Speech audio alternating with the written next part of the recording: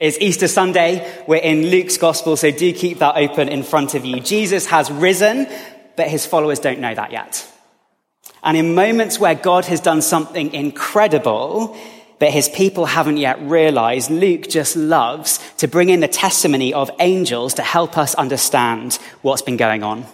24 verse 1, on the first day of the week, some women who have been following Jesus throughout his ministry are returning to Jesus' tomb to anoint and perfume his body when, verse 4, suddenly 2 men in clothes that gleamed like lightning stood beside them. And they speak to them. And during our time together, we're going to focus particularly on the question that they ask. We're going to focus on that question, then we're going to take each of the 2 things they say next, and then at the end, we're going to circle back to that question one more time. Here's the question. Luke 24 verse 5, look down partway through verse 5. Why do you look for the living among the dead? It's a question with big echoes. It echoes all the way back to Isaiah chapter 8 that some of us in this room might remember from our autumn preaching series. Why do you look for the living among the dead? And looking down Regent Street, wandering through Waterstones, scrolling through TikTok, I think these angels may have the same question for us today. Why do you look for the living among the dead? Because we human beings are just constantly looking for the living among the dead. There's something that I think is universally familiar about what the women are doing in Luke chapter 24. Their hope has died, but 2 days later, they are returning back to the tomb where they buried it. They had hoped that Jesus was God's promised king. Now, there is echo with the shudder and crack of nails being hammered into his wrists. They had hoped that Jesus was the one who would redeem Israel. But now their clothes carry the scent of his shed blood. Their brightest and best hopes have been crucified and buried with Jesus, and a boulder has been rolled over his grave. But they don't leave it there. 2 days later, they are circling back to where Jesus was buried because letting go of hope isn't as simple as sealing up a tomb. Hope can die in a single day, but it is not that quickly forgotten. So these women have prepared spices and oils and perfumes. They've woken up early and they are returning to Jesus' tomb to anoint the dead body of the one that they thought had been anointed by heaven. Their hope may be dead, but their hearts are still yearning. Well, souls, here's a slightly painful question to think about as we consider these women. How many hopes have you buried in your life? And how often have you found yourself circling back to the places where you buried them? Walking past the house you grew up in back when growing up felt exciting. Scrolling through the profile pictures of the person you thought you were making a future with. Hanging up the dress you were saving for the graduation day that never came. Or the clothes from your childhood that you had hoped you might need again. It is very hard to let go of dead hopes, and some people in this room know that very, very well. These women are walking a well-worn path, following that basic human instinct to cling on to hopes that have already died, lingering around the places where we buried them, seeking hope in hope's ruins, seeking the living among the dead. I wonder, actually, whether there's something of that same yearning in, I guess, what you might call the folk spirituality that seems to bubble up in every culture in some way or other around death. Looking up to heaven, asking the person who carried us when we were little to carry us again. Talking to photographs or tombstones or shrines, asking for all the answers that we don't seem to have access to. Seeking out voices in bird songs or faces in the stars or spirits in the wind. It is hard to let go of dead hopes, and sometimes we end up clinging onto the dead even more tightly than to the living. At its most dramatic, I think that human yearning can take on its own religious vigor, incense, incantations, rituals, relics, crystals, candles, even seances. Its tone might be playful, like the glittering appeal of #WitchTalk or podcast astrology, or it might present slightly more darkly, as it did back in Isaiah chapter 8. Do you remember? The Assyrian Empire was clouding over the horizon, and Judah turned away from the holy gods to conspire and consult with mediums and necromancers and dead and dying spirits. This basic habit has many faces and many shades, but however it may present itself, in all sorts of ways, humanity has spent a long, long time seeking hope in hope's ruins. And the question that the word of God brings to us in those moments is, why do you look for the living among the dead? It echoes out from Isaiah's lips in Isaiah chapter 8, where he asked that question as a probing rebuke, posed to a nation that was twisting itself against the holy God to conspire with dying powers of this world. Isaiah 8 verse 19, why consult the dead on behalf of the living? Literally, why go for the living to the dead? And as these angels in Luke 24 echo Isaiah, their question is also a rebuke, but it's a therapeutic rebuke. A therapeutic rebuke spoken to open the eyes of women who had buried their best hopes. A therapeutic rebuke that enlightens and enlivens and ends in resurrection. Why do you look for the living among the dead? He is not here. They thought they had come to anoint their already dead hopes, but all of their grief is about to be undone. Their little attempt to cobble together hope from hope's ruins was not big enough. It was not big enough for Jesus' resurrection. They had gone to the wrong place to do the wrong thing. And so against the deadness of their dead hope, these two angels in Luke 24 place an earth-shattering not. Verse 6, he is not here. Before Jesus' resurrection tells us something that's true, it tells us something that isn't true anymore. When the angels proclaim Jesus' resurrection, they start with a massive not. He is not here.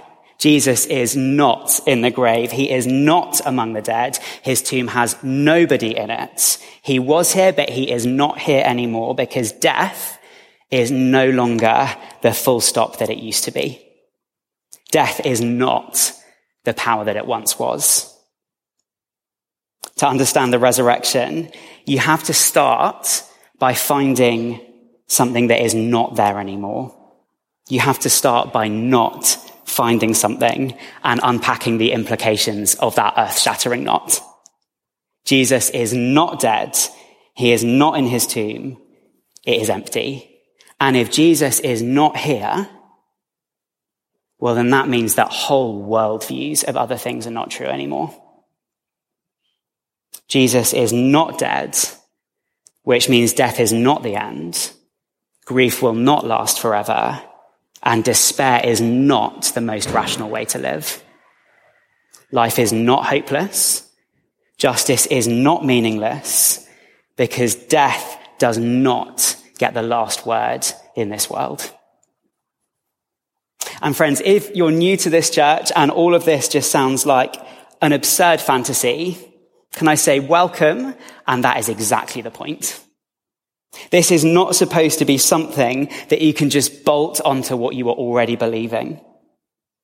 Jesus' empty tomb presents itself as the fundamental challenge to small-mindedness about God and life in this world.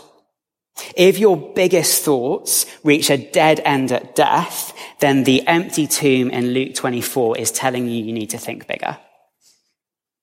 Belief in Jesus' resurrection inevitably comes at the cost of the boundaries of what you already believed. Put another way, The resurrection is make or break for the church, but it's also make or break for any belief that does not start and end with Jesus. If Jesus is death, the church collapses and the rubble should be steamrolled. But if the tomb in Luke 24 really is empty, well, then every single one of us needs to start thinking bigger about what to expect in the future and about what we should be doing about that in the present.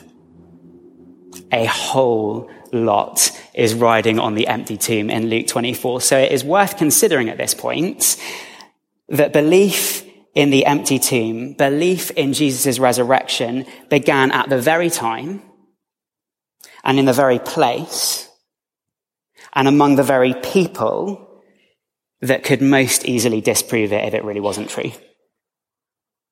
Belief in Jesus' resurrection is built on the conviction that on that first century Easter Sunday, Jesus' tomb was empty. And belief in Jesus' resurrection began on that first century Easter Sunday, directly outside his tomb. A whole lot is riding on Jesus' empty tomb. And the very people who were there, who knew as a matter of fact whether or not that tomb was empty, well, they bet their lives that it was. So friends, let me throw out a challenge to you this Easter Sunday. If there isn't room in your mind for Jesus' empty tomb, will you start thinking bigger? Because if Jesus' tomb is empty, then so is any worldview that doesn't start and end with him. If Jesus' tomb is empty, all your reasons for selfishness and all your reasons for despair get emptied out with it. If Jesus is not here in the grave, that means death is not the end, grief will not last forever, and despair is not the most rational way to live anymore. If Jesus' tomb is empty, then life is not hopeless, justice is not meaningless, and you are not worthless, but living for yourself is inexcusable. Because death does not get the last words over us. That's reserved for Jesus. If Jesus' tomb is empty, all our reasons for selfishness and all our reasons for despair get emptied out with it. These women in Luke 24, they thought they were perfuming their dead hopes, but they had gone to the wrong place to do the wrong thing. Their little attempt to salvage hope from hope's ruins was not big enough for Jesus' resurrection. Jesus' plant pot tomb could hold the acorn of his body, but it could not hold the oak tree of his resurrection. They were staring at the ground, but the firework display had already begun. Jesus is not here because, verse 6, look down, he is risen. 3 words that change everything. He is risen, and all of our hopes rise with him. Before Jesus' resurrection tells us something that's true, it tells us something that's not true anymore. And once we have grasped the scale of what isn't true anymore, we might begin to understand the scale of what is. The implications of the empty tomb ripple out far wider than this one man who died and isn't dead anymore. That empty tomb has implications for anyone who has ever died or will ever die. And the implications of Jesus' resurrection are just as monumental. See, Jesus' resurrection, it's not like some sort of second birthday for Jesus. He didn't just bounce back from death to have a second go at life. No, he didn't bounce back from death at all. He punched right through it. As a friend of mine once put it, Jesus' resurrection isn't just a second birthday, it's more like a second Big Bang. Jesus' resurrection is an explosion into this world of a new world in which life shatters death. The grave has been defeated, its threats have been emptied, and the curtains have been thrown open for us on the everlasting sunrise of life with God. Jesus' resurrection is an explosion into this world of a new world in which hope flattens despair, in which every tear will be wiped away and gladness and joy will overtake us because all of this world's letdowns and dead ends have come undone.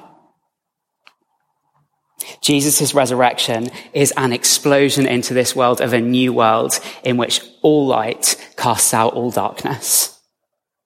And one day his holy glory will shine so brightly that every shadow of darkness, every trace of decay, every shred of despair will vanish like the night with the morning. And the sunshine of his everlasting love will never stop shining on our faces. Jesus' resurrection isn't just some sort of second birthday for Jesus. It's more like a second Big Bang. The explosion into this world of a new world in which life shatters death, light scatters darkness, and hope flattens despair. And friends, today here in London right now, we are sitting in that explosion. And actually, if you've got a Bible on your lap, you are holding a piece of that explosion in your hands. Okay, time for a science lesson. I'm a fidgeter, and 9 times out of 10 when I'm fidgeting, I'm fiddling with this ring. Sometimes when I'm doing that, I'll stop to think about how much force and pressure it takes to me have this gold ring in my hand.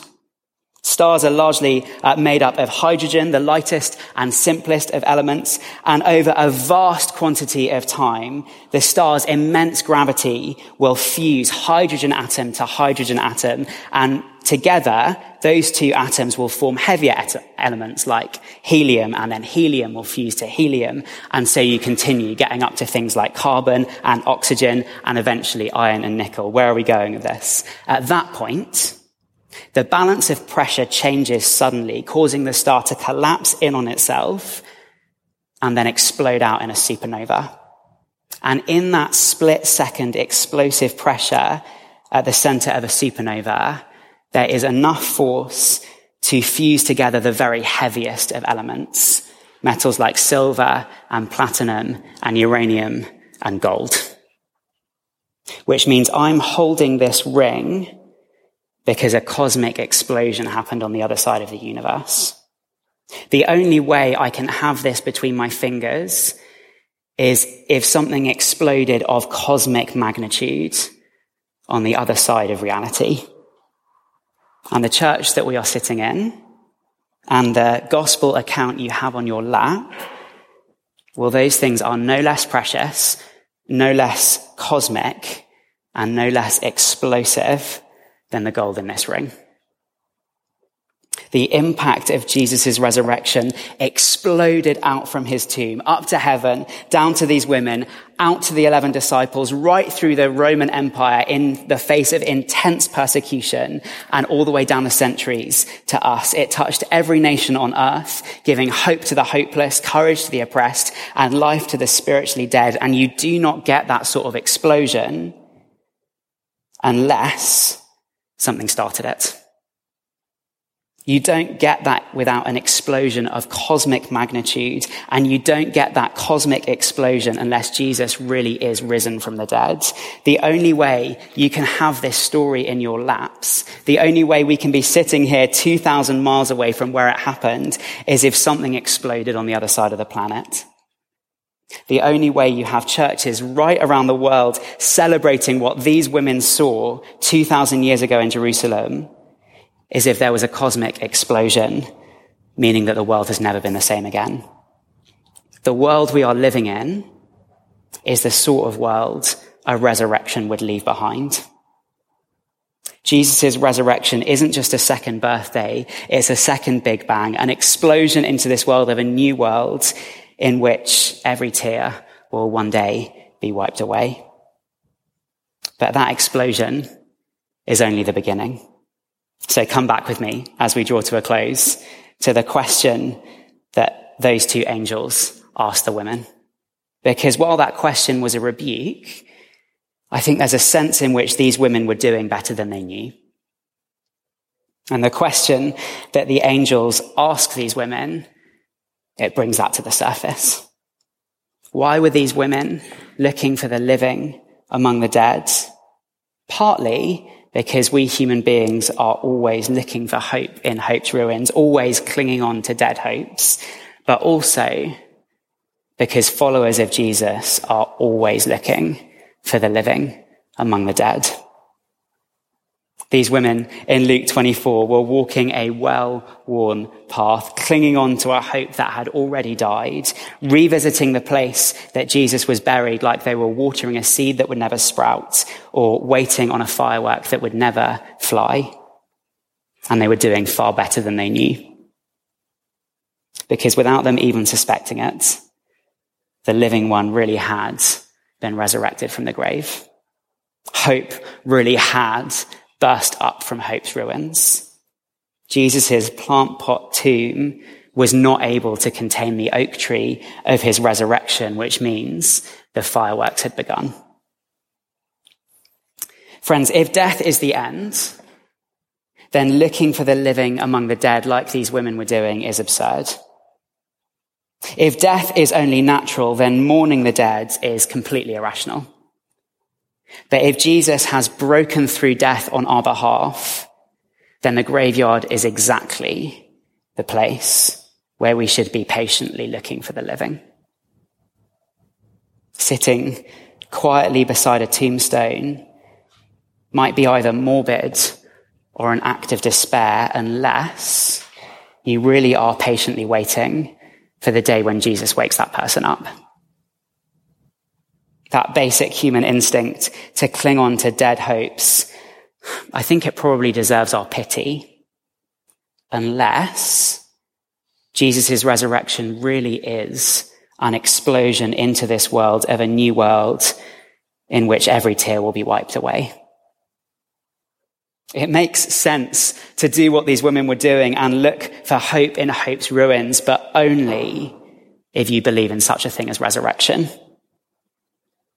And friends, Jesus is risen, so grieve the dead and never stop looking for their resurrection. Jesus is risen, which means clinging on to memories of the dead, setting aside time each year to mourn their loss, or to visit a graveyard and decorate it with flowers. That is not denial. That is hope. That is not delusion. That is patience. Because as a friend of mine once put it, you never really bury a Christian, you plant them. A day is coming when every soul that has been sown in Christ will bud and blossom and burst up from the grave just like their Savior did. And on that day, the fireworks that began at Jesus' resurrection will fill the entire sky. So all souls, do not give up when you are sitting in hope's ruins. Keep patiently looking for the living among the dead. And next time you are mourning in a graveyard, sitting in hope's ruins, remember, Jesus is not there. He has risen. And one day all of his followers will rise too. As the band comes up, let me pray before we sing.